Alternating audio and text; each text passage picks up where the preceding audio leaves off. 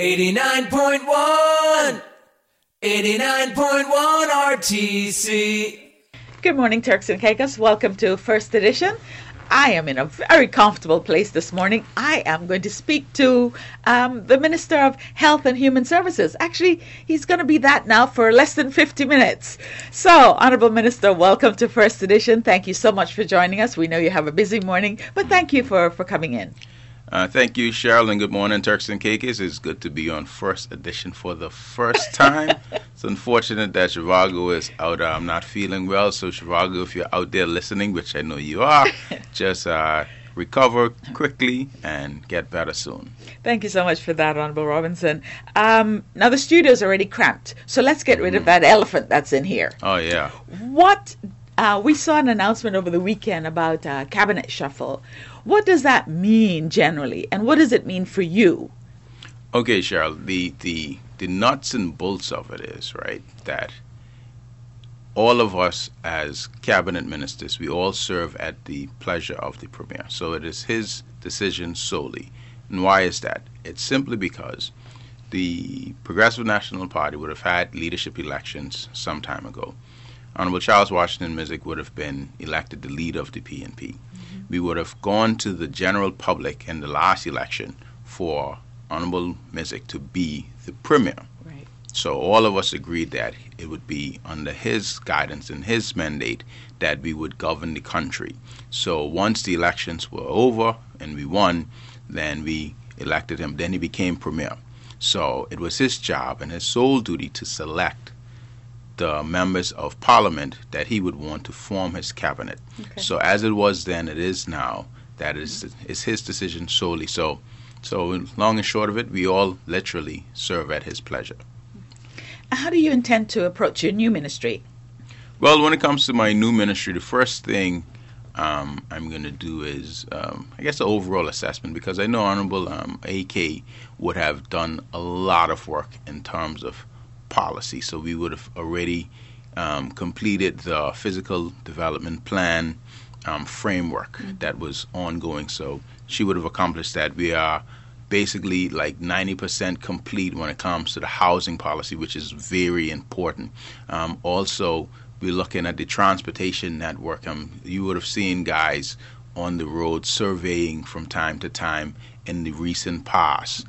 So things like that, even housing in general, in terms of illegal housing, those are things that the regular migrant committee and stuff would be reviewing. So from a policy standpoint, the stage is set for me to move from the policy standpoint to go into implementation of these policies. So that's going to be my focus on implementation now. So I'm picking up the baton in like you said, under 50 minutes or so, and then we'll continue to push and deliver on everything that we promised in the campaign. How does a minister feel leaving one office for another? Are you going to miss health? Or do you think you've done all that you needed to do in health and it's now time to move on?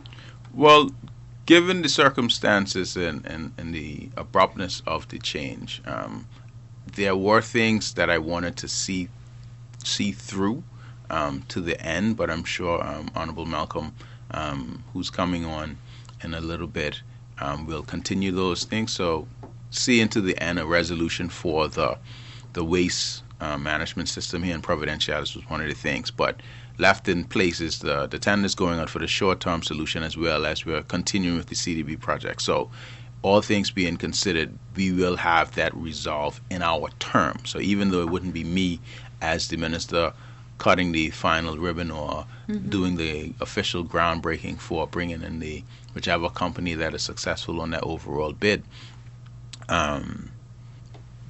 as long as it happens under our term and our tenure, I will be fine with that. So it will be some bitterness in that in terms of leaving, because you would want to complete the things you would have set out to at the beginning. So I am going to miss the staff, but I'm also excited to continue the work that Honorable AK would have started with the team of PPID. Thanks. If you're just joining us, you're listening to First Edition, and we have the Honourable Minister of Health and Human Services, Honourable Jamell Robinson, here with us. Honourable Robinson, on November 1st, during our programme of Financially Speaking, the host had the Leader of the Opposition on. And the Leader of the Opposition said that, he would follow the science rather than anything else, and that there was some discrepancy between allowing vaccinated passengers in and those people who had COVID, with what he said would have had real, natural and more antibodies. He would have allowed those people to enter. Would you clear that up for us? Well, unfortunately, and I will take it easy on Honorable Ashford, because he is my god brother, and my mother doesn't like to see her child and her godson go toe-to-toe too heavy. So I'm going to take it easy. But the long and short of it, we are following the science. While you can outright enter the country as a 18 and over adult with proof of vaccination, you could always apply for medical exemption, which I'm sure the Leader of Opposition is aware of or should be aware of. Once you would have had COVID within the last 6 months of time, then you can apply for medical exemption, because the science would say you would have those antibodies in your system. So you would have the outright, vaccine proof, and then you would have on the other side, you would apply. So once you can prove you would have had the virus and recovered from it within the last 6 months. So those are the options. And so we have followed the science. And just for the record, the current regulations as it relates to the vaccine mandate, they end December 31st, 2022. So 9 out of 10, all things considered, they will fall away, because I know that's a question that a lot of persons keep on asking, when are we going to get rid of it? Because I know they see other countries dropping the vaccine mandates and the restrictions, but by and large, we have gotten rid of a lot of the regulations, including the testing, the portal, and other limitations on crowding and stuff. So we've come a long way. So this would be the last main mode of protection, and then it would fall directly on personal responsibility of persons. So we just have to be mindful that Turks and Caicos has a unique situation. We've been unique from the beginning of this pandemic into now. So even though COVID isn't officially over, we are in a place where we can manage it. So unless something, again, significant happens, I think at the end of the year, those restrictions will fall away. I'm going to switch topics a little bit. Now, we know you're a man of many talents. We didn't know modeling was one of them. Tell us about your recent, catwalk at the Red Cross event. Well, funny enough, my daughter actually signed up for it first, and then because my wife was away, they recruited me to be a part of it as well. So I said, okay, well, I'll do it to be with her. And do the modeling. And of course, it's a great cause with the Red Cross, and they're celebrating their 55th year of existence and was doing that fundraising. So it was a great event. I think they raised and hit their target amount of funding. It just was a lot of fun. I think everybody had fun, all the models. I think persons found new respect for the modeling industry in terms of the movement and the getting ready and just having to be kind of on point. It was well structured, well organized. Not only myself was a part of the modeling, but you had the DG and her daughter, as well as Honorable Josephine Conley was also a model. So you had good support from a government standpoint. Is it something you'd do again? Definitely. I should be in the Frederick Braithwaite category next time. That's the big, tall dude with the muscles. For persons who are wondering who that was, because I saw somebody yesterday and it said they were kind of gawking over Frederick, right? And I was like, yeah, that's classmate, but okay, next time. So I'll level up my category so by the next time. But it's definitely good fun and something I will participate in once they have another fashion show as a part of their fundraising efforts. Great. We enjoyed seeing you in Maya. We enjoyed seeing all the models who represent us and serve our people. So thank you for that. Let's talk a little bit. We understand you have another accolade that you and Mrs. Robinson are now patrons of the Turks and Caicos AIDS Awareness Foundation. Yes, that was something that was very recent and was very unexpected, actually, because when we got the call from Anansa to tell us that the Turks and Caicos AIDS Awareness Foundation wanted us to be patrons, like, we were taken aback and, honored that they would choose us for the work we've done in the community. Might not be directly related to AIDS advocacy or AIDS and HIV awareness advocacy, but generally speaking. So I think that's something that we will push. And of course, being soon to be the former Minister of Health, that's one of the areas that would have been my direct responsibility over the last year or so. So that's something we will continue to push and try to increase the fundraising. So persons can go on the Turks and Caicos AIDS Awareness Foundation site. We're on IG as well as on Facebook, so they can get tickets for the cocktail on the 1st of December. It's $75 per person. It's for a great cause, so I believe it's at 7 Stars. Yeah, 7 Stars is the location. So if you haven't got tickets as yet, you can always reach out to Anansa and the team. I'll try to pull up the actual number and email addresses that you can call as well before the end of the show, so you can participate, support another great foundation. And the one thing that I appreciate about the Turks and Caicos, we have a lot of great NGOs and civic society organizations here, and that is a plus to the community as a whole. Honorable Robinson, let's look back a little bit. What would you say were some of your brightest moments as Minister of Health? And with hindsight, what is one thing you would have done differently? Well, one of the brightest moments, right, was one of what one could say was also one of my darkest moments. When I took over the Ministry of Health early August, we were in the middle of another spike. I think it was the Delta variant at that particular time. We were continued pushing the vaccine, but we were having significant a spike in numbers, hospitalizations, increase in persons losing their lives as well. And that would have been the time we would have introduced the vaccine mandate for persons coming in. Right.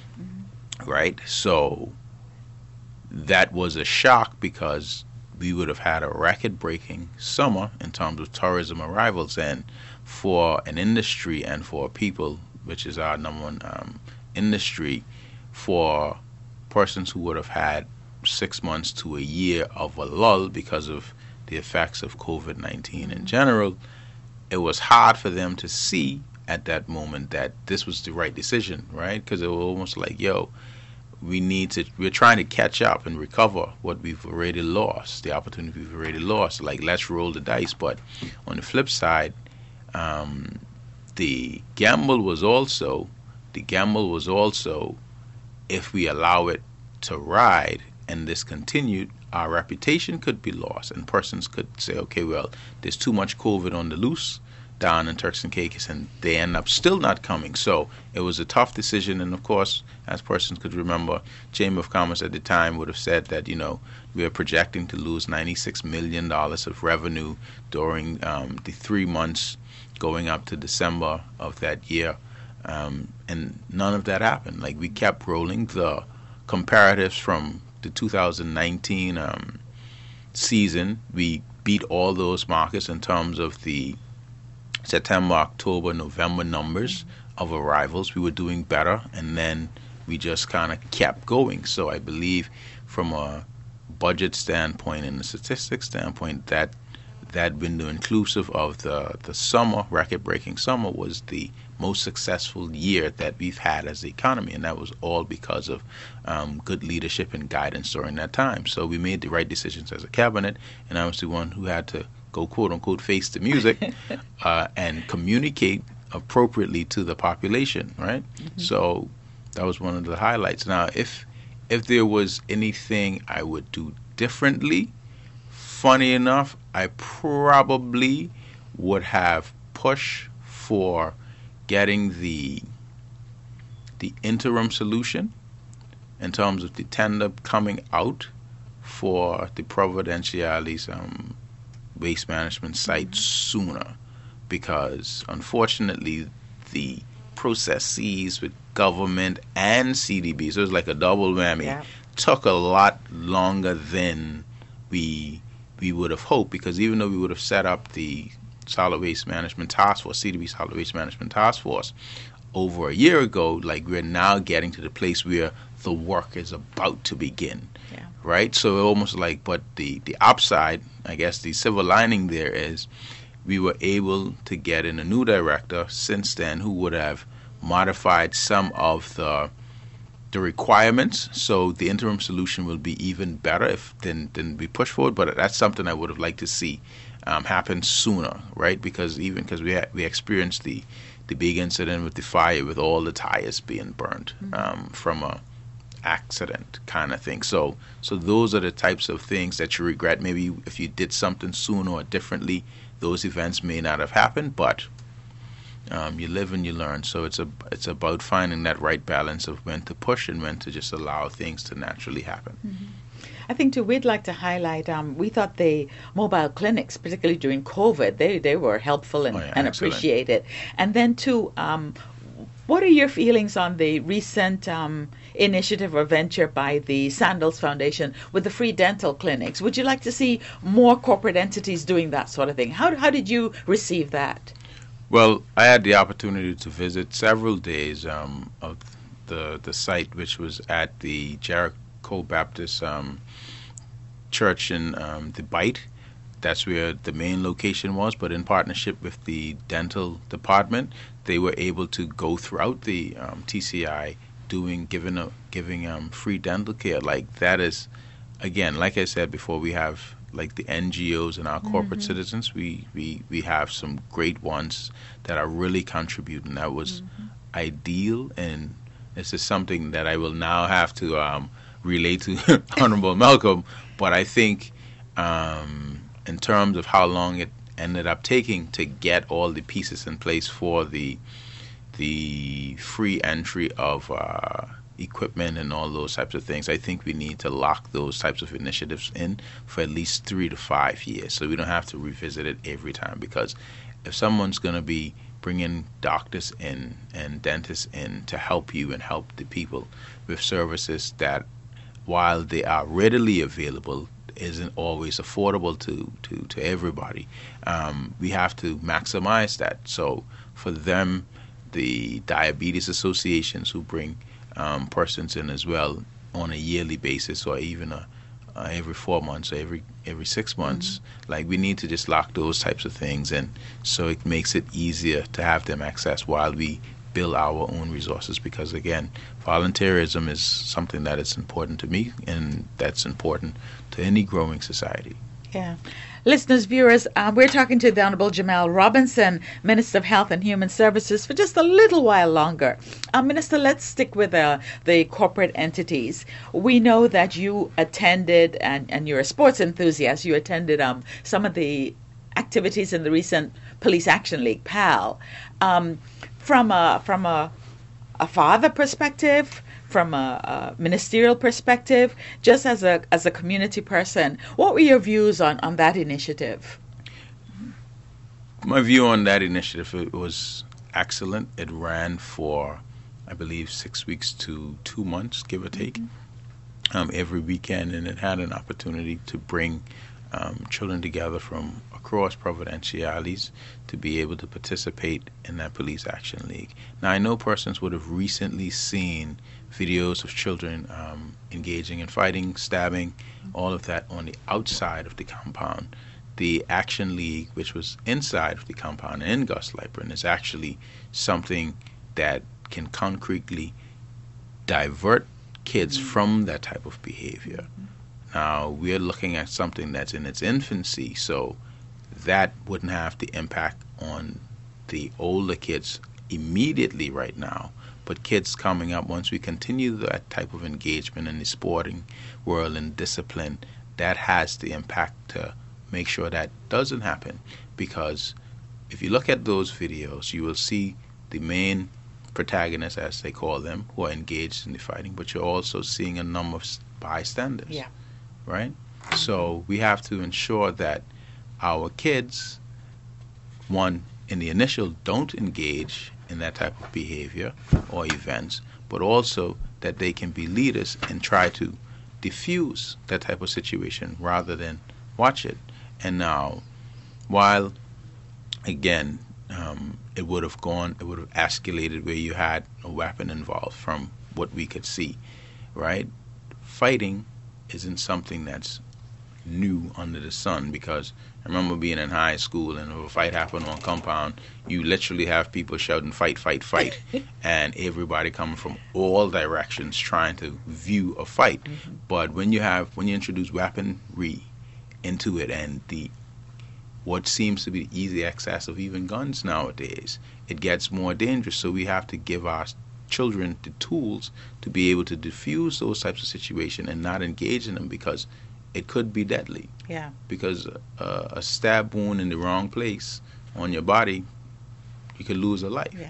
Yeah. And then not only the life of the person who might have been lost, and the life of the person who would have committed the crime would have been affected, but all the family members and friends would have been negatively impacted by those events. So we have to get to a place where we're thinking more medium and long term about the choices we make. Mm-hmm.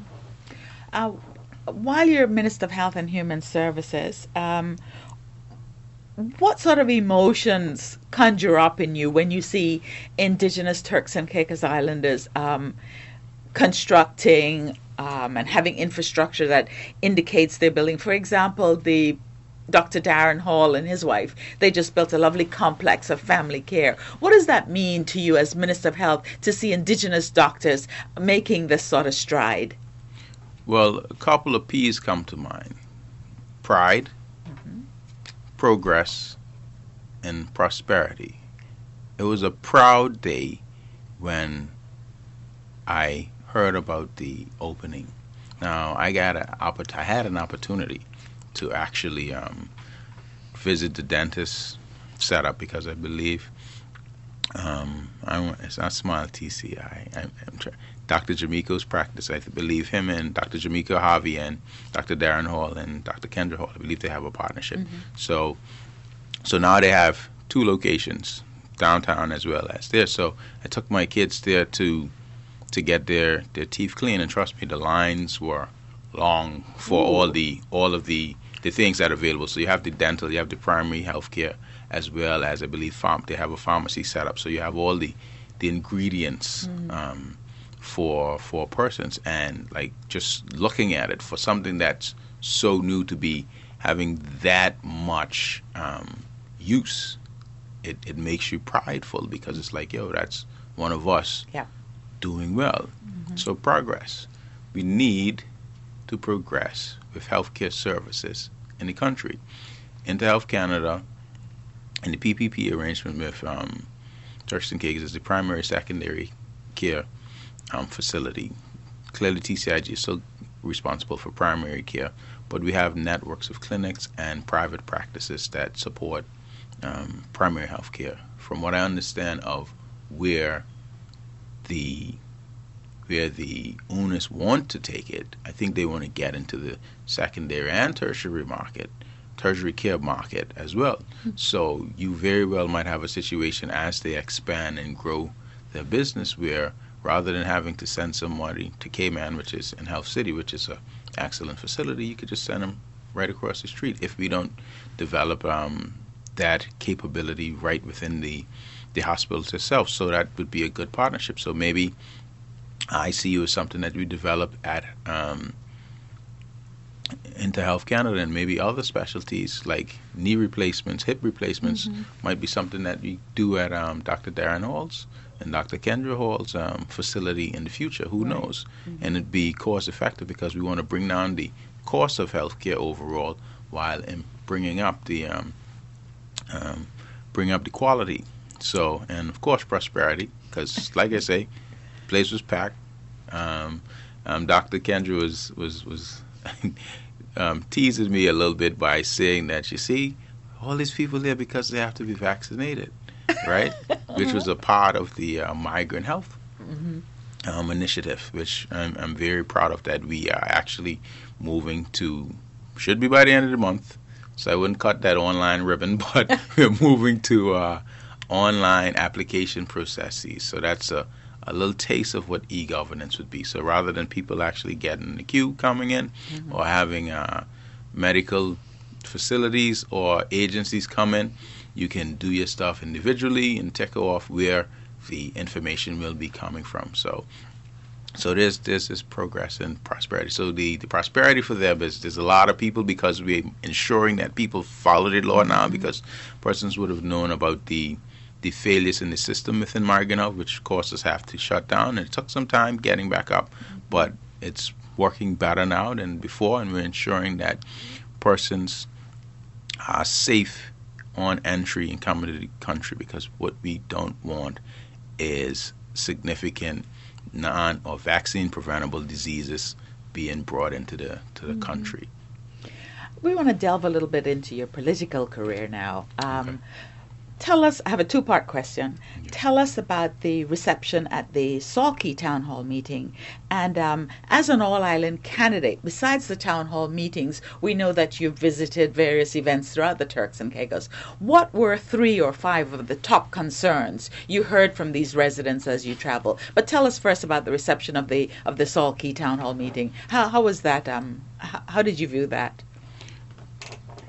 The Salkey Town Hall meeting, we received a great reception, actually. And that might be the best reception we receive across the country. And it wouldn't be because we aren't working, by the way, for persons who might be carrying news out of school. It's not that we're not working. It's just we have to level up on our communications to ensure people know what we're doing. But the reception was well. All ministers presented on what we've done and what we're about to do for Salkey. So, like us getting the fencing done for the dump, and I'm talking health-related stuff, of course, fencing done, making sure that we improve the ability for dental services down there. Apparently there's like literally a trench or something that has to be dug so the chair could be set up. So now that I'm moving to PPID, some of those things I can make sure happens in quick order once I get settled in. But overall, I think the reception was good. They would have stated to us, they appreciated the works program that was continuing on to keep the island relatively clean. The main issue that they would have highlighted, that I believe the Deputy Premier and Minister of Finance would look into, is the flights and flight availability, right? Because right now the schedule is Monday 2 flights, I believe, morning, afternoon, and Wednesday 1 flight. But what they want is a Friday flight, 2 flights, and then I believe a Monday 1 flight. So just kind of shift it, because persons are not likely going to come in through the week, because you got to remember that you're trying to catch people who might be coming from from other islands, either Grand Turk or Providenciales, who might be flying in and want to visit Salkey for the weekend, right? Versus through the week. So one of the proposed suggestions, which was from Alan Dickinson, aka Shine, was that, okay, if cost is a factor, we know that during the summer months the seas are calm. So the Salkey ferry can get you in and out of Grand Turk relatively easy. We know during the winter months the seas are more choppy and it's uncertain. So focus the funding for the flights during the times that the seas are rough, and focus the money on the ferry and the times the seas are calm. So if we can get a combination of that going for Salkey, will allow them to have a better tourism season, right? As well as they will have access to everything they need, and flights scheduling changing in terms of having seasons when you have flights isn't anything new. So if you think about now, I think a lot of maybe like Southwest isn't flying in. American might have scaled back some of their flights, and JetBlue, et cetera, et cetera. So this is something that we know is seasonal, right? So we could do that, and I think that'll solve the issue. So there are things that they brought up that we understand what the issues are that we can deliver on. So the deputy premier will have to speak with the airlines because it's subsidized, and we can figure out trying to get them better schedules, because at the end of the day, we don't want to have a flight into Salt Key just to say we have flights into Salt Key. It must improve the lives of the people who live in Salt Key and reside be there. financially viable. Exactly. Yeah. And Minister, as an all-island candidate, and I said earlier, we know that you go to various events throughout the islands. How important is it as an all-island candidate to really see what's going on in all islands? Well, it's 100%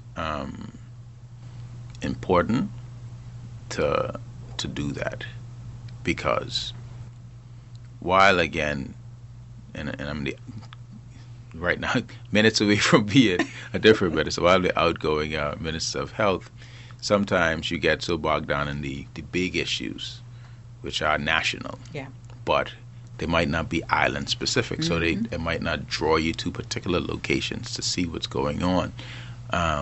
So while you might have a portfolio, you also have to be mindful of things that are happening across. So literally you just have to keep your feet on the ground and have your contacts to feed information into you. So whether or not it's with your direct portfolio, you need to be a conduit, and I would need to be a conduit, so I could send that information on to the relevant minister to execute. Because at the end of the day, people want to see you, people want to feel you, people want to know you listen. And now you might not be able to deliver on 100% of the things, but at least a conversation, it would help. We just had a question come in. They know that you're leaving the Office of Health and Human Services, but it says, have you left any plans, or are you telling your incoming colleague how to deal with the shortage of staff at the hospital? Well, from the information that I have on the shortage of staff in the hospitals, they are relatively close to having, well, they've identified a number of hires. So that short of a staff wouldn't be an issue going forward. So hopefully within the next month or two, we'll be able to help them onboard that staff in terms of getting through the work permit process, migrant health, et cetera, so we can deal with that. Because at the end of the day, while there might have been challenges before COVID-19 with staffing, COVID-19 kind of blew everything out of the water, because there was such a pull for staffing across the world. So he who pays the best got the best talent, right? And while I know the rates at the hospital ain't nothing to sneeze at, but I'm sure other places were possibly paying more, etc. So it was one of those things, or it's one of those things that I think now that things are kind of regularizing and kind of calming down a bit, that they are in a position to fill a lot of those vacancies. So my last assessment, or my last update in regard to that, was that they have identified a number of persons. They are getting close to hiring them, because particularly in the nursing field, which is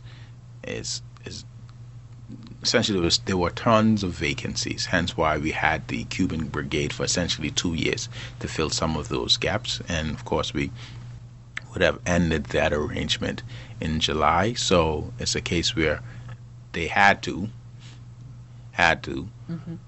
hire these persons, because that ability to have what was once an asset could easily become a crutch for you not to push forward, because you have the backup. So we kind of had to move on, and because we need the regular persons in.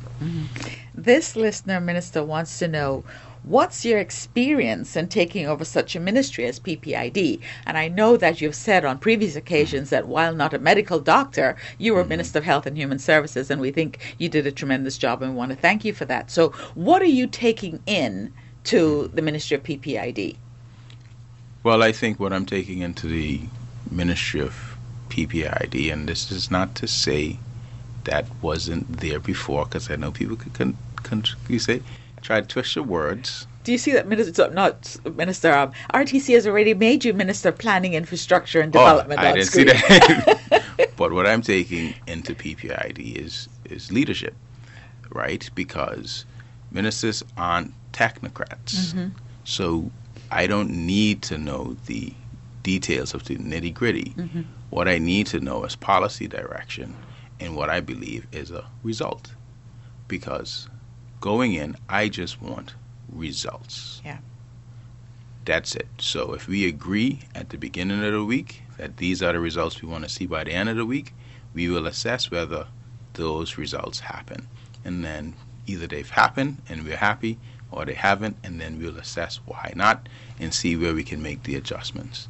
So that's what I'm bringing in, generally speaking. But from a technocratic standpoint, I'm a former director of the civil service in the Department of Disaster Management. Mm-hmm. So I know the ins and outs of what they're going through.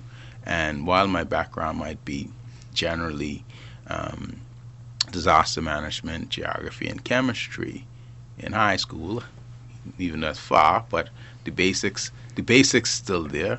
I was the industrial arts student of the year for CXC. So woodwork and technical drawing is my foundation. So if I didn't go left, which I tried the medicine thing, funny enough, I could have gone right and gone into engineering and industrial arts. So in terms of the way my brain works, it kind of aligns with the thinking and the way all of my new departments would be. So that's estates, that is planning, that is housing and community development, that is public works department. So I would have a feel just automatically, just from broader experience, what the guys and girls in the ministry kind of have to deal with, because at the end of the day, I believe it's a lot of critical thinking that needs to take place, and critical thinking that does take place for us to deliver. So because PPID is essentially the delivery unit for all of the quote-unquote customers, which are the other ministries, customer service is another thing that I believe I'm definitely good at as well. Minister, you mentioned your artwork and woodwork and some of the other subjects you were good at. For our listeners and viewers, I didn't hear you mention math. And I remember the last math quiz, we had to kind of almost change the questions because you were answering them so quickly. Yeah, I was one of the, when maths used to be hard back in the day, right? I got a 1 in math with distinction in January. So the last 6 months of high school, I didn't have to go to math class anymore. So math, engineering, all that stuff. So all the technical or the STEM subjects, so to speak, science, technology, engineering, math, that kind of out my alley. And essentially, this is a STEM ministry. So the STEM ministry is getting a STEM minister. While we're on the STEM ministry, I'd like to lobby for Radio Turks and Caicos. As you're here, you can see that the studio is cramped. We need a newsroom. We need all sorts of things. So could we ask you to put it on your agenda for one of the priorities to find RTC a really nice home, something that befits our Minister of PPID? I see you lobbying in public for more space. And because I like nice things and like being in nice spaces. Yeah, there you go. I would definitely say that is something we can definitely aggressively look at, because at the end of the day, we need to have proper environments for us to communicate with the general public. And when I say us, I don't mean ministers and ministers alone, because it's more than ministers that have to utilize the space and equipment and stuff. Now, I can't guarantee what you can get in terms of the equipment and stuff, because you all ain't under my ministry. But I will ensure that we get you the appropriate spacing to be able to set up. Because, again, this is the national radio station, and it must be able to function in the 21st century properly. Yeah. Right? And persons have come and gone. We've had the lip service, and we have people who we believe understand what needs to be done, but it has to be the additional push. So if the additional push is, okay, well, whether you're doing chicken and egg, well, I can do the egg and get you all the location that y'all could operate from properly, and then y'all could kit it out appropriately. That's my pledge. I've been making pile of pledges the last couple of days too, boy. The deputy director of RTC just wrote me and says he's definitely going to hold you to that. Minister, we know that you have to leave us. What are your final words as Minister of Health and Human Services to Turks and Caicos? Well, my final words as the Minister of Health and Human Services, and this is my last official interview as the Minister of Health and Human Services, hopefully, because again, I do serve the pleasure of the professor. Hopefully, he ain't said me right back in a couple of minutes, right now. But the truth, I want to thank the team for making my time with the ministry, the A team, by the way, making my time with the ministry a learning one, a one of accomplishment, and one of progress. I want you guys to receive Honorable Malcolm as well as you receive me, if not even better, because we still have challenges that we need to face and overcome with the health delivery systems within our country. And we have to do better for the people. So I want that to happen, and I believe it will happen. I believe Honorable Malcolm will do an excellent job as the new Minister of Health and Human Services. I will be there for him anytime he needs any, whether help, advice, or just a different perspective on what is taking place or what will be taking place. I'm definitely here for him. And it's been an interesting ride in terms of having to deal with a pandemic and the issues we would have faced. So now things are settling down, so it's a good time to shift some gears, and this will be a new opportunity for the ministry to head down a particular road that we get results and outcomes that we all want to see as Turks and Caicos Islanders. Listeners, viewers, that has been the Minister of Health and Human Services for the next 10 minutes at least. He still holds that title. Honorable Minister, we want to thank you so very much for what you did in that ministry. We're going to wish you well in PPID. We've got your back. Remember, if you need support, if you need help in any way getting your messages out, we're always here to support you. Thank you very much for all that you do, and we wish you well, sir. We're going to take a break. We're speaking to the Minister of Health and Human Services. He's off to the swearing in of his ministerial colleague. We'll be right back. Nation station, this is RTC. This is RTC. This is RTC.